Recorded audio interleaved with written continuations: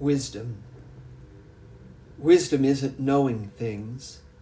Wisdom is knowing which things are useful to know right now. Every day it's good practice to go down to the river to get some water. Water that comes from somewhere else. Water that continues to go downstream. Sometimes after I've been hurt, or when I've experienced a rite of passage or found a new path, I sit on the old earth and weave a wreath of flowers that I lay in the river. I once went to a workshop on storytelling. The storyteller said 2 things. 1, don't tell scary stories. Never waste the opportunity of a story. 2, never tell anyone what the story means. Wisdom.